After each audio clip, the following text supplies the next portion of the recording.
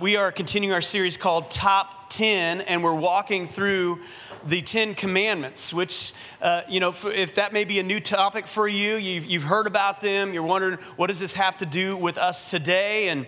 And so what we're doing is we're not looking through the lens of them being a checklist that we need to check off in our life, that if we can keep all of these commandments, that somehow we'll be in good standing with God. But what we are doing is we're asking the question, is there something here that we can look at that if we could apply a principle, it might draw us into deeper relationship with God? And so that's how we're looking through this lens. And I want to ask you a question to start off. And the question is very simple. What do you see right now? Like, what do you see in your life? What do you see in your future? What do you see around you? What do you see in your relationships right now?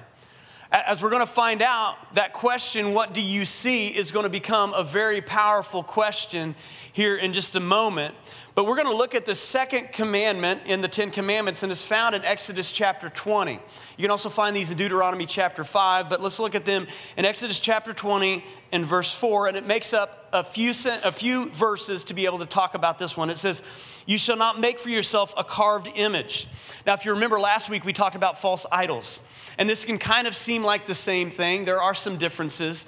But last week we talked about, what is the fruit of your life? What are we fueling in our life? What are we financing and facilitating in our life? Because if we have a high value of the Spirit of God in our life, we're also going to have low flesh, according to Galatians 5. So if we fuel the Spirit, we're going to have highs and lows. And we talked about that last week. This is going to look a little bit different this week, but it says, "You shall not make for yourself a carved image or any likeness of anything that is in heaven above, that's in the earth beneath, or that's in the water under the earth."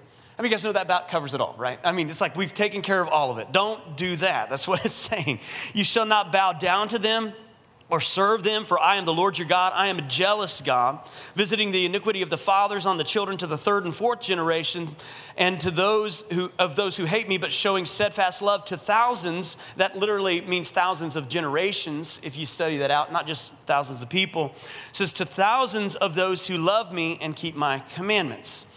And so we know that Moses goes up on this mountain, Mount Sinai, to go up and to hear from God and to hear all of these laws that are found in the first 5 books of the Bible. The first, it's kind of the Torah there that sets off all of these laws. And he comes back, with these 10 commandments. I mean, if you haven't read your Bible, you maybe have seen the movie, right? Where Charlton Heston, who's not actually Moses, comes down with these tablets, right? So Moses is up on the mountain and he's getting these 10 commandments carved in stone. And part of it is this that we just read: don't make for yourself a carved image. Now, what do you think is happening with the people of Israel as Moses is on the mountain getting these things? They're down there doing this. In Exodus chapter 32, verse 1, it says, "When the people saw that Moses delayed to come down from the mountain, the people gathered themselves together to Aaron." Aaron was kind of Moses' sidekick. You can look at it that way. "And they said to him, 'Up, make us gods.'" I like the way they said it. Just up, make us gods, Like just up with it, "Up, make us gods who shall go before us. As for this Moses, the man who brought us up out of the land of Egypt, we do not know what has become of him." They said, "We don't know what happened to Moses. Maybe he died up on the mountain. Maybe he left us. We just don't know. So we need a God to follow. If Moses is gone, we need you to make us a God." And so Aaron begins to make them a golden calf, if you remember the story, right? He makes a golden calf out of this gold, and he makes an image of God, but not the real thing. He makes an image of a God, but not the real thing. And so Moses comes down off the mountain to find everyone living the opposite of what the message is he's supposed to bring. In Exodus chapter 32, verse 19, it says, "And as soon as he came near the camp, he saw the calf and he saw the dancing, and Moses' anger burned hot. And he threw the tablets out of his hands and broke them at the foot of the mountain.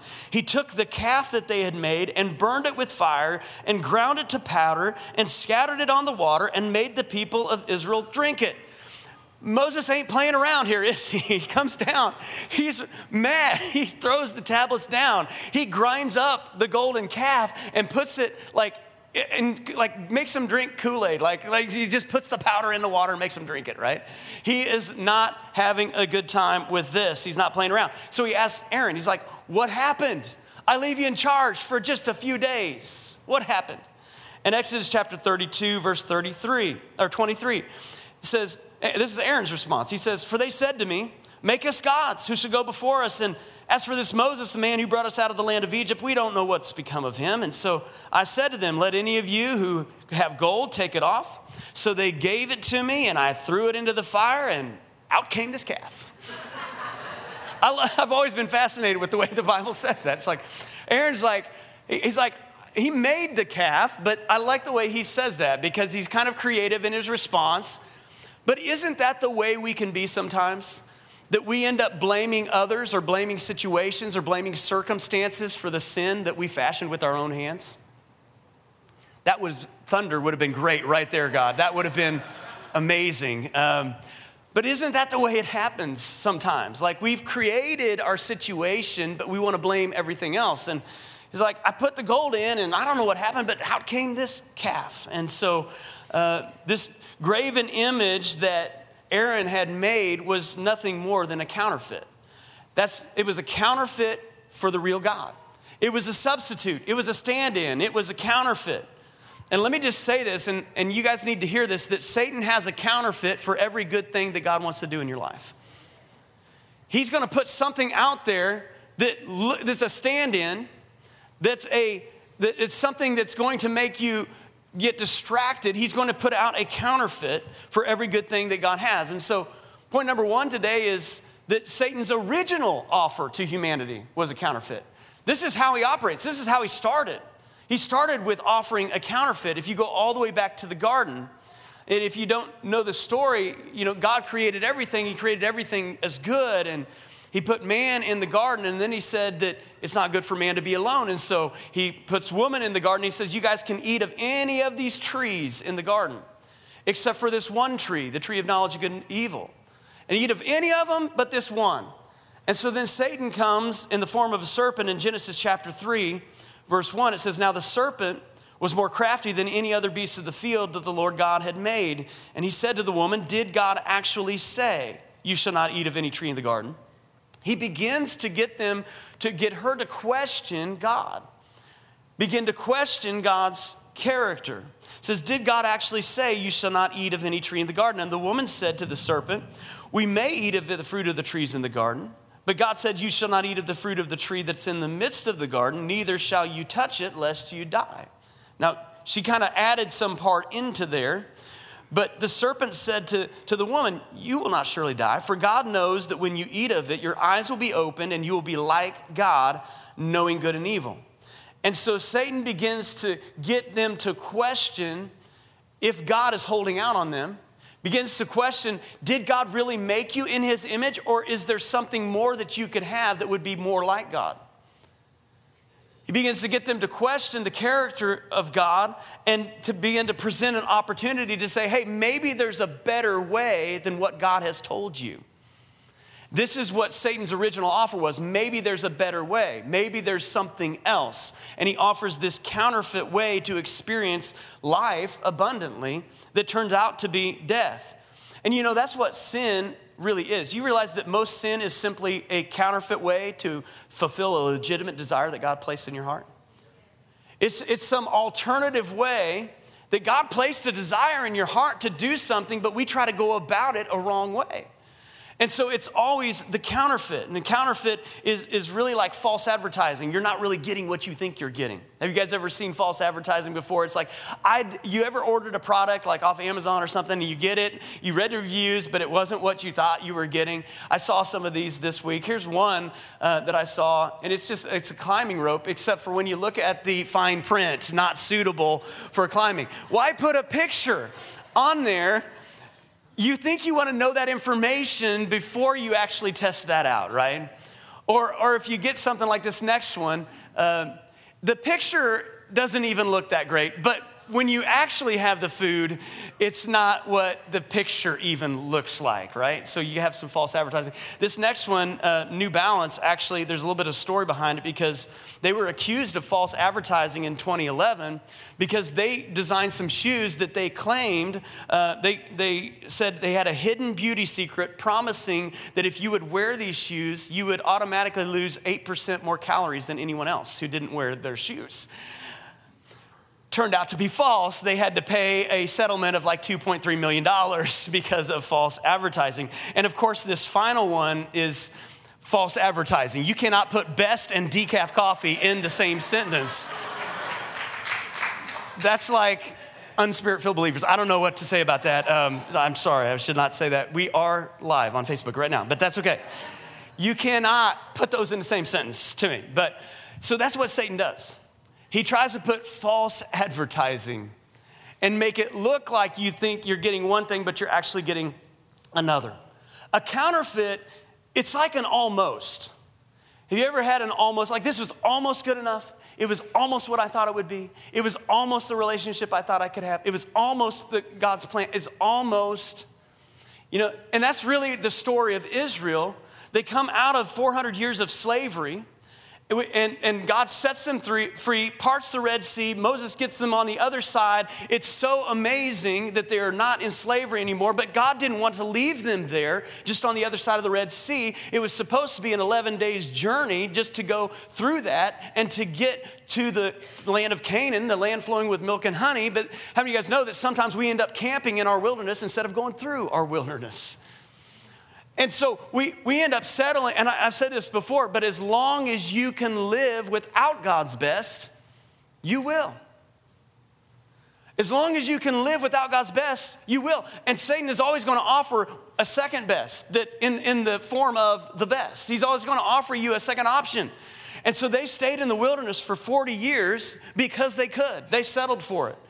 But if you guys remember, there were two guys out of the whole camp, Joshua and Caleb, who said, no, we got to keep going to the land of Canaan. We're not going to settle for second best. We are not going to settle for halfway. We're not going to settle for a counterfeit.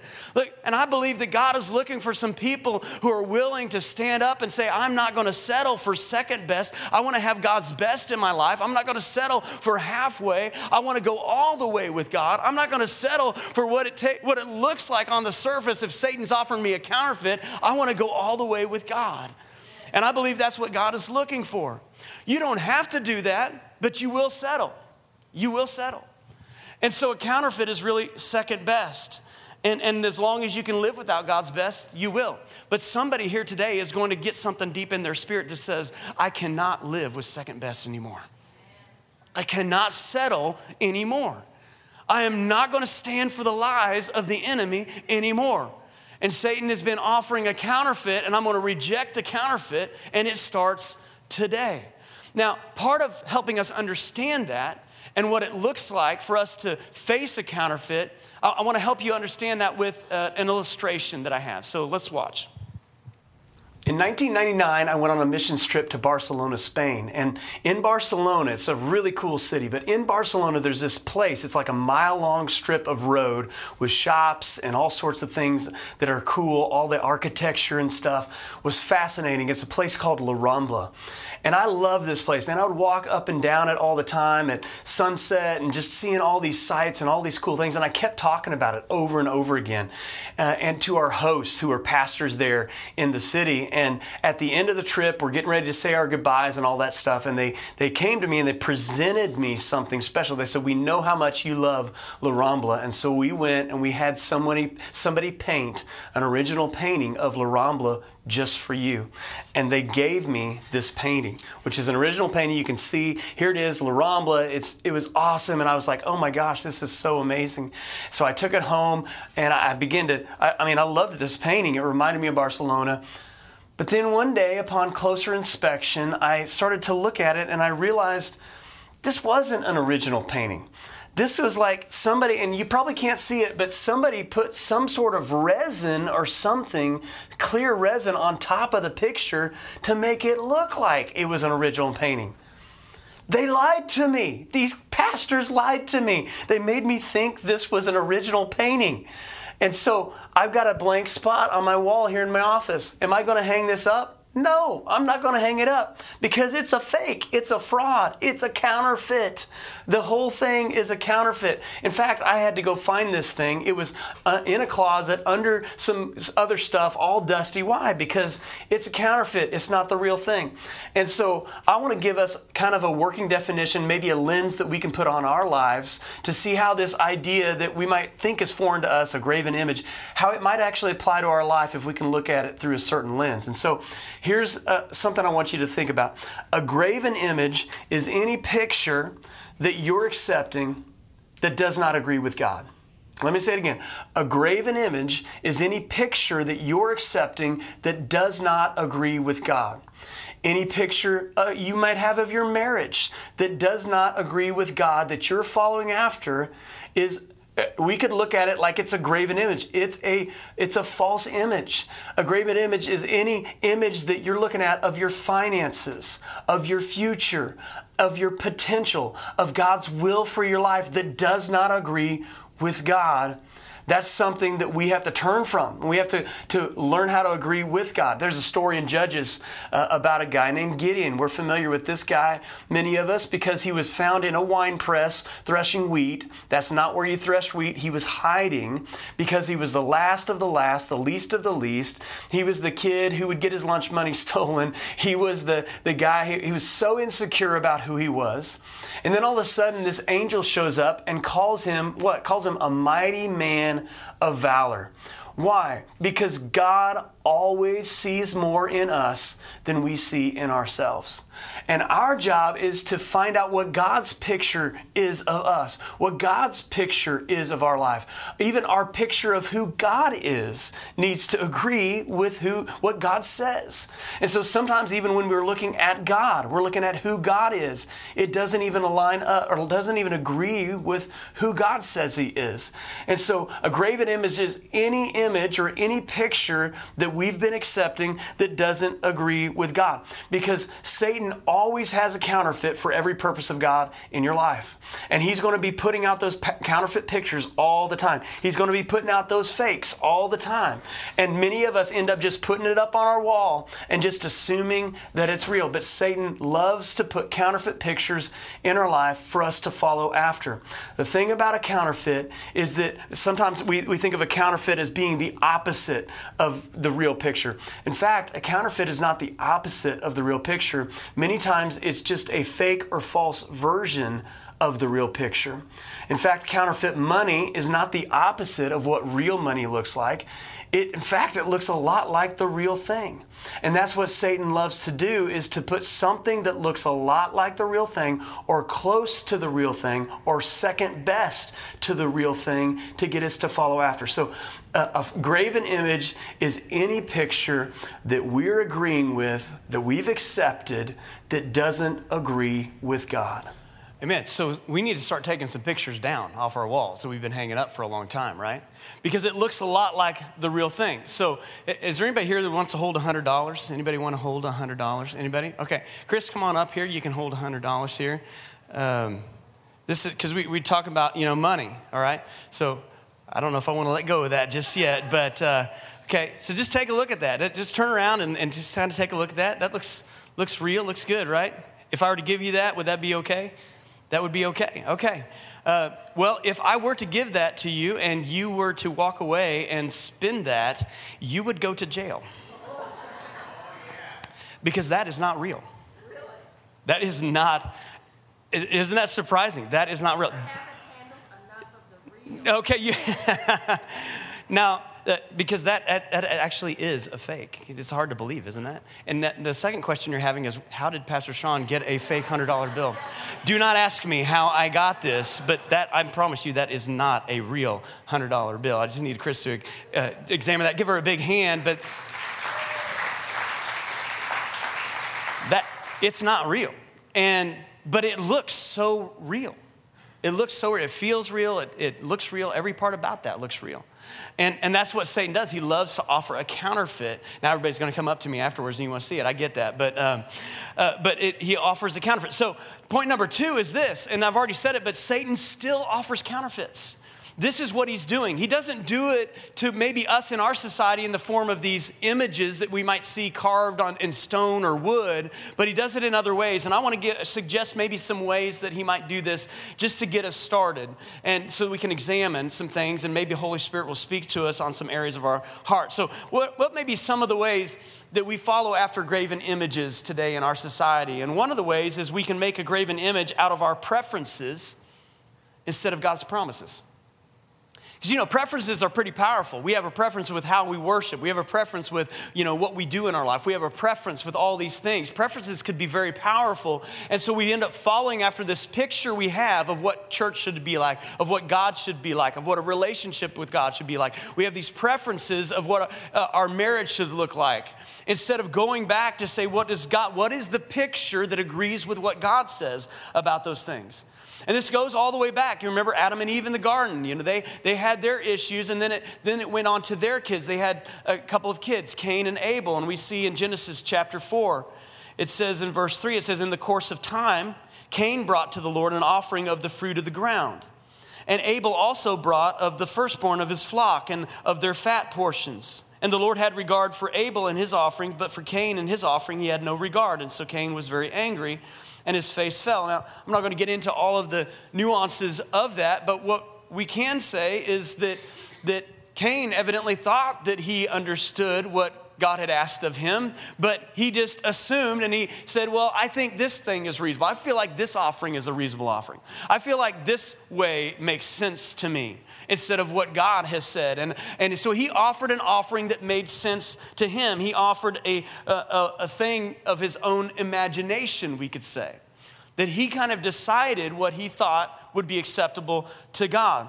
Now, how many of you guys know that Romans 12:1 tells us what's acceptable of God? It says, I appeal to you, therefore, brothers, by the mercies of God, to present your bodies as a living sacrifice.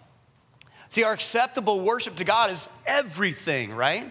It's like everything. It's like we surrender our preferences. We surrender our lives. It's holy and acceptable to God, which is your spiritual worship, which requires humility, which requires us, as I said at the beginning, to humble ourselves under the word of God, the ways of God, the will of God, to be able to say, God, what is your way? God, what do you say? God, what is your heart? What is your thing? I had somebody this week, in the past couple weeks, come to me, and they humbled themselves to me, and they said, I went the wrong direction. And they were asking for forgiveness.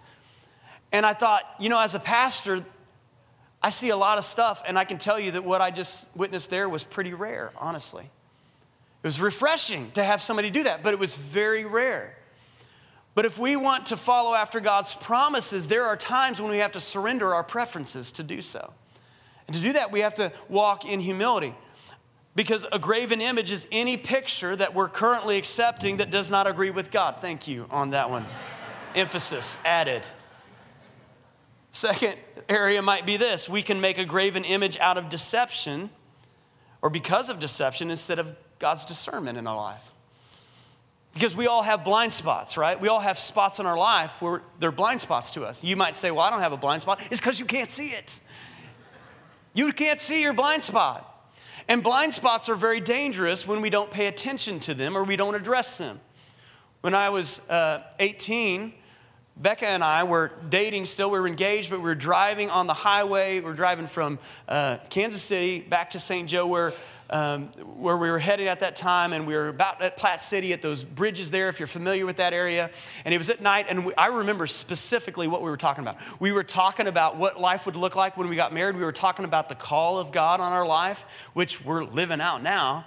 But we were talking about that. We were excited about that, and we were driving along. And as we were driving, a semi-trailer was in the passing lane. And we were in the main lane on the bridge, and they did not see us. And they cut over and hit us. We were going 70 miles an hour. They hit us. We spun out in front of, we're on a bridge. Our car completely crumbled into, we hit every side of the bridge. And you looked at the car at the end, and it was just completely crumbled. We didn't have a scratch on us. I believe angels protected us in that accident. But it's a dangerous thing when you don't pay attention to your blind spots. And that's what happens when we are deceived. When we're deceived, we start to follow after a wrong image that doesn't agree with God. In James chapter 1, verse 16 says, "Do not be deceived, my beloved brothers. Every good gift and every perfect gift is from above, coming down from the Father of lights, with whom there's no variation or shadow due to change. Do not be deceived. Don't follow after a counterfeit, after a fraud." The thing about being deceived is that you don't know you're being deceived, right? Like every person right now who's walking in deception does not realize it.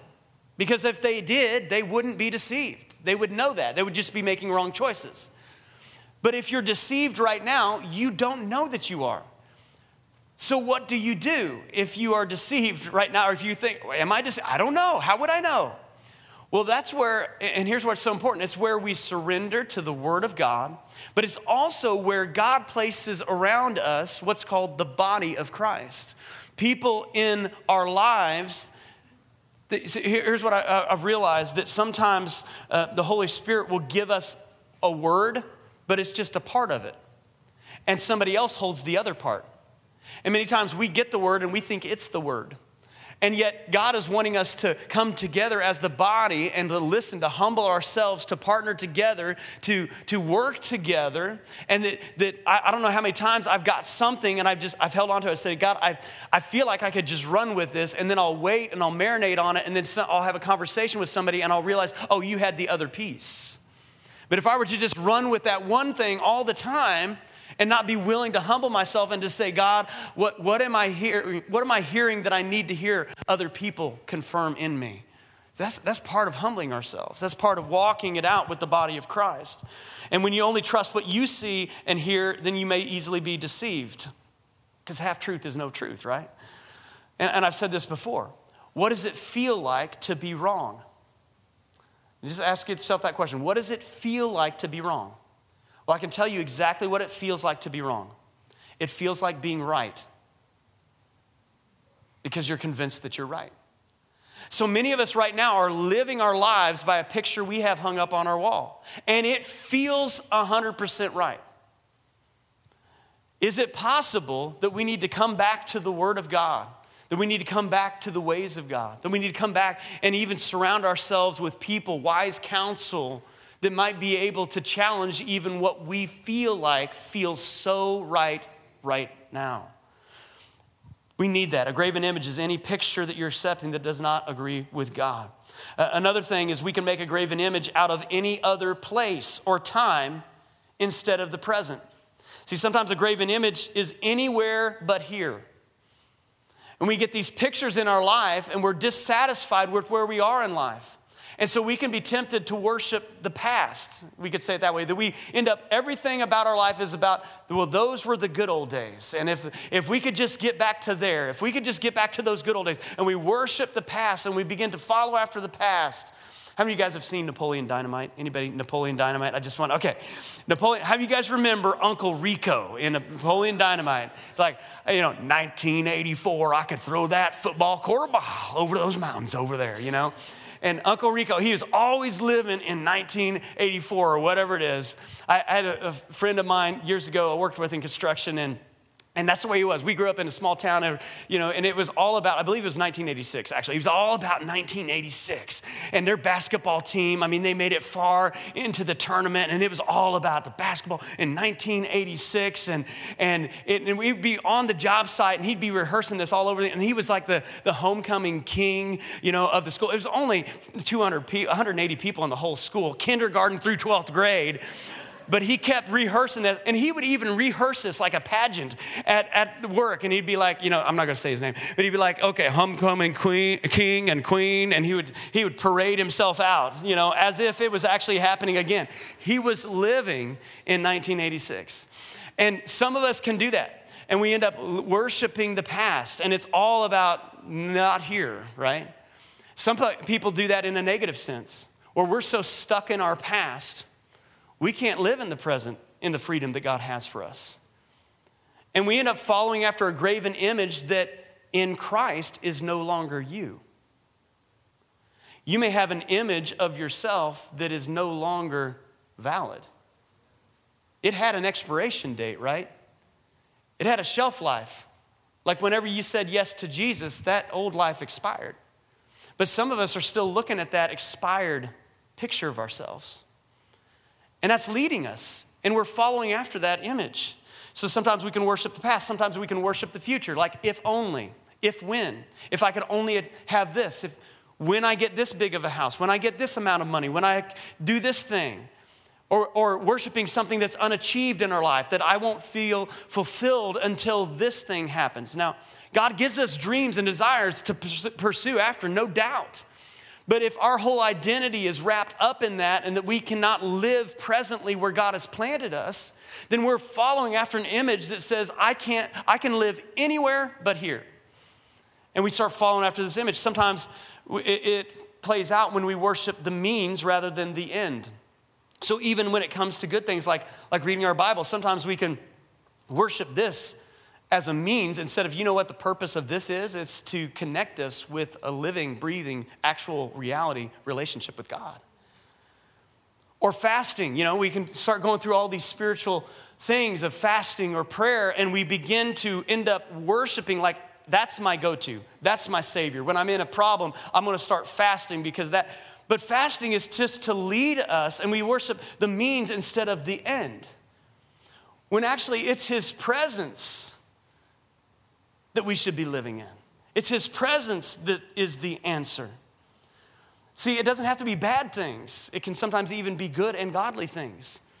John Bevere in his book, Good or God, said it this way. He said it wasn't the evil side of the tree of the knowledge of good and evil that Eve was attracted to. It was actually the good side. In Genesis chapter 3, verse 6, it says, so when the woman saw that the tree was good for food, that it was a delight to the eyes, and that the tree was desired to make one wise, she took of its fruit, she ate it, and she gave some to her husband who was with her, and he ate. It was all good things that she was attracted to. He goes on to say it this way, and I want you to hear these things, and I really want this to hit you today, because I believe this is true. He says this in his book, he says, there is nothing good for you outside of God's will. There's nothing good for you outside of God's will. It doesn't matter how good something looks. It doesn't matter how happy it makes you, how much fun it is, how rich and successful you'll become, how deeply spiritual it appears, how sensible it seems, how popular or accepted it is, and the list goes on and on. If something is contrary to the wisdom or the word of God, it will ultimately be detrimental and bring sorrow into your life. Now, please hear me. What I'm not trying to give you is a list of things like if I follow these things on this side that my life will, that's not the point. The point is just the truth that God's ways are the best. That's the point. That God's ways, that when you get in the presence of God, that's the best that you can experience. And that's what we really ought to go after, because a graven image is any picture that we're accepting that does not agree with God. And this last point is really what I want us to understand, because I believe there's going to be a breakthrough for somebody when you hear this last point. And the last point, number 3, is simply this, that Satan is the counterfeit. Satan is the fraud. Satan is the false advertisement. And I'm going to show you how. 1 Peter chapter 5, verse 8, it says, be sober-minded, be watchful. Your adversary, the devil, prowls around like a roaring lion. Doesn't say he is one, but that's what he makes you want to think he is.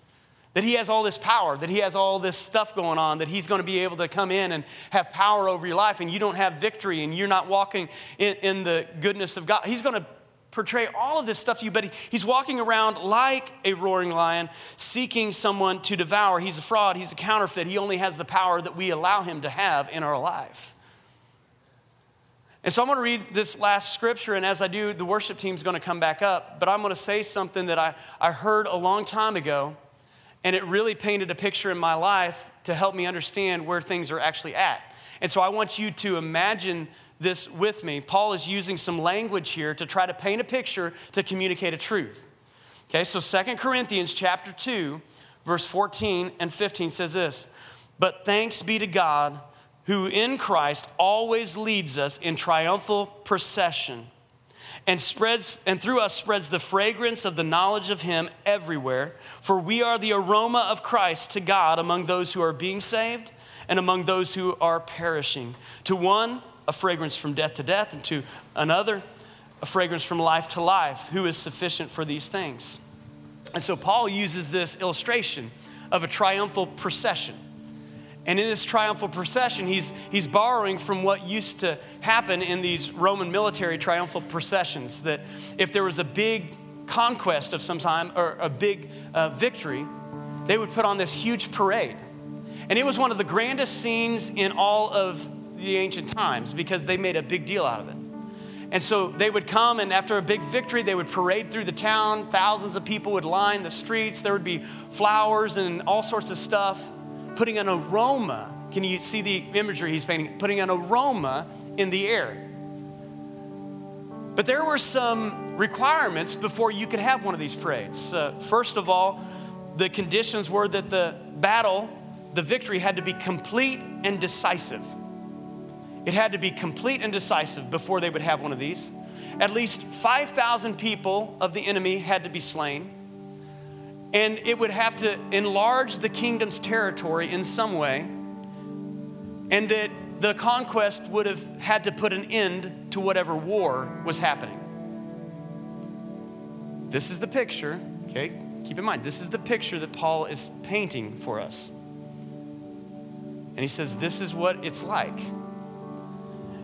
And so they'd have a parade, they'd have spices, they'd have flowers. The military would line up and they would parade down through this town, and everyone would be cheering and celebrating. They'd put the spoils of war in the parade along with them. It was quite a spectacle. All the weapons, all that stuff. And then the commander of the army would ride in a special chariot. And this special chariot was drawn by 4 horses. And then they would also have in tow some of the prisoners of war who were defeated, thus humiliating them by making them parade through the town. They were defeated. And what I want you to do, if you could just play along for just a second, if you might close your eyes and try to picture that parade. And if Paul is painting that imagery for us to try to understand something, then here's my question for you. Where are you in that scene? Some of you might see yourself in the grandstands watching, and you can kind of see the parade going by. Of course, in that picture, Jesus is riding in the chariot. You know, the devil has been defeated because remember, the war was decisive. The victory, the war was ended. On the cross, Jesus ended the war.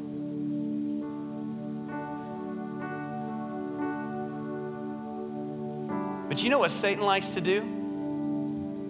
He likes to pretend that he's the victor. And I want you to understand that everything the enemy is saying to you right now, he's saying it to you from behind that chariot, tied up. He's lost. He's lost. So I ask you, where do you see you in that? Some of us see ourselves in the grandstand. Some of us might see ourselves marching in the parade, but let me tell you exactly where you are, according to the imagery that Paul says. Jesus invited you and me up into the chariot with him, as if we had won the battle. Because the scriptures say that we have been seated with him in heavenly places, that he won the victory, but he calls us up.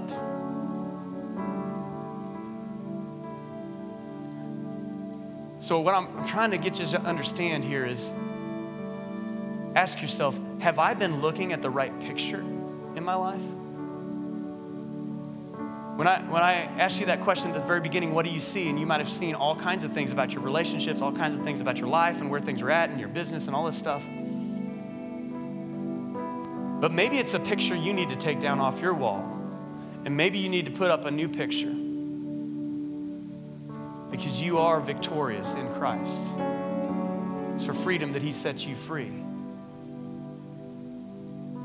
You're in the chariot because you are a victor, not because of what you've done, but completely because of what he's done. But he calls you up. He wiped away your sins. He rose from the dead. He says, come sit with me. Come sit with me. The devil's a defeated foe. Everything he says from here on out is whispering from a place of defeat. And it's time we have the right picture of what's happening. It's time we have the right picture. So God, I just pray right now that you would give us revelation, because we want to reject any picture that we're following after that does not agree with you. And I pray for anyone here that's been seeing themselves as a victim, has been seeing their situation from a victim mentality, or maybe looking at the wrong picture of their marriage or their calling. Lord, we take that back to you and we say, God, what picture do you want me to hang up on my wall? What picture of my future? What picture of my present? What picture of my family? What picture of my marriage do you want me to hang up on my wall that agrees with you? And some of us may have to take down our picture of what we've thought about God to be able to do that. Because maybe we thought God was mad at us. Maybe we thought that God was just somebody wanted us just to follow a bunch of rules. And how could God possibly love us because of all that we have done? I want you to understand that God's love for you is not based on anything you could do, but it's based on everything that he's done. And the Bible says that even while we were still sinners, that Christ died for us. Before we could do anything to make God love us, he loved us. And I just feel led right now, if you have not had a moment to say yes to Jesus, to follow Jesus, I want you to understand that there's a moment right now that you can say yes. You can leave your old life and you can walk into a new life with Jesus. That you can lay down your old picture of what your life has been like. Stop living in the past and you can say yes to Jesus. He died for your sins. He took your place. He rose from the dead to offer you this freedom. And I want you to understand it's nothing that you can earn. It's that place before God, that relationship with God is nothing you can buy. It's nothing you can borrow for. It's nothing you can barter for. It's based on his grace. It's a free gift.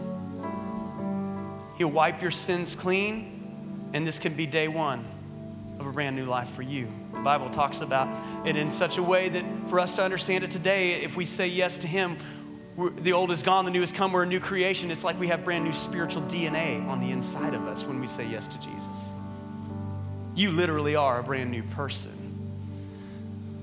And to do that, we surrender our old life and we confess that he's Lord. And some of us may even need to come back to the Father's house. Maybe we've been straying away and we know that. We need to just come back to the Father's house. So if that's you, I just want to pray for you. I'm not going to do anything more than that right now, but I feel like it's significant that we take a moment where you confirm what God is doing in your heart right now. Because some of you guys, God is doing something amazing in your heart right now, and we need to note that. So if that's you, would you just lift up your hand so I can pray for you right now? And we're just going to pray. All right, thank you guys. Anybody else? We're just going to pray right now. And I'm going to help you with some words, but you're going to supply the faith. So I want us all to pray with us. Could everybody just pray this? Say, Lord Jesus, thank you for dying for me. I believe that you took my place, that you wiped my sin away, that you rose from the dead and offer me new life. And I leave my old life and I choose to follow you. I receive your grace by faith, and I confess that you are Lord of my life from this day forward.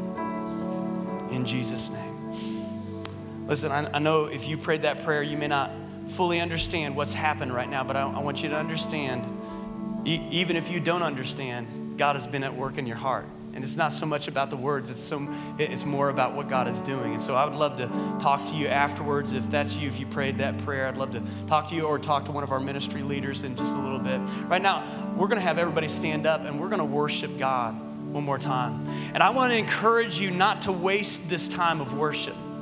Because Holy Spirit may be stirring in you something right now, and the Holy Spirit may be doing something even during this time as we give it all to God right now. He's going to be confirming and placing new pictures in your life. I believe that you may even see them as we begin to worship during this time. And so let's worship.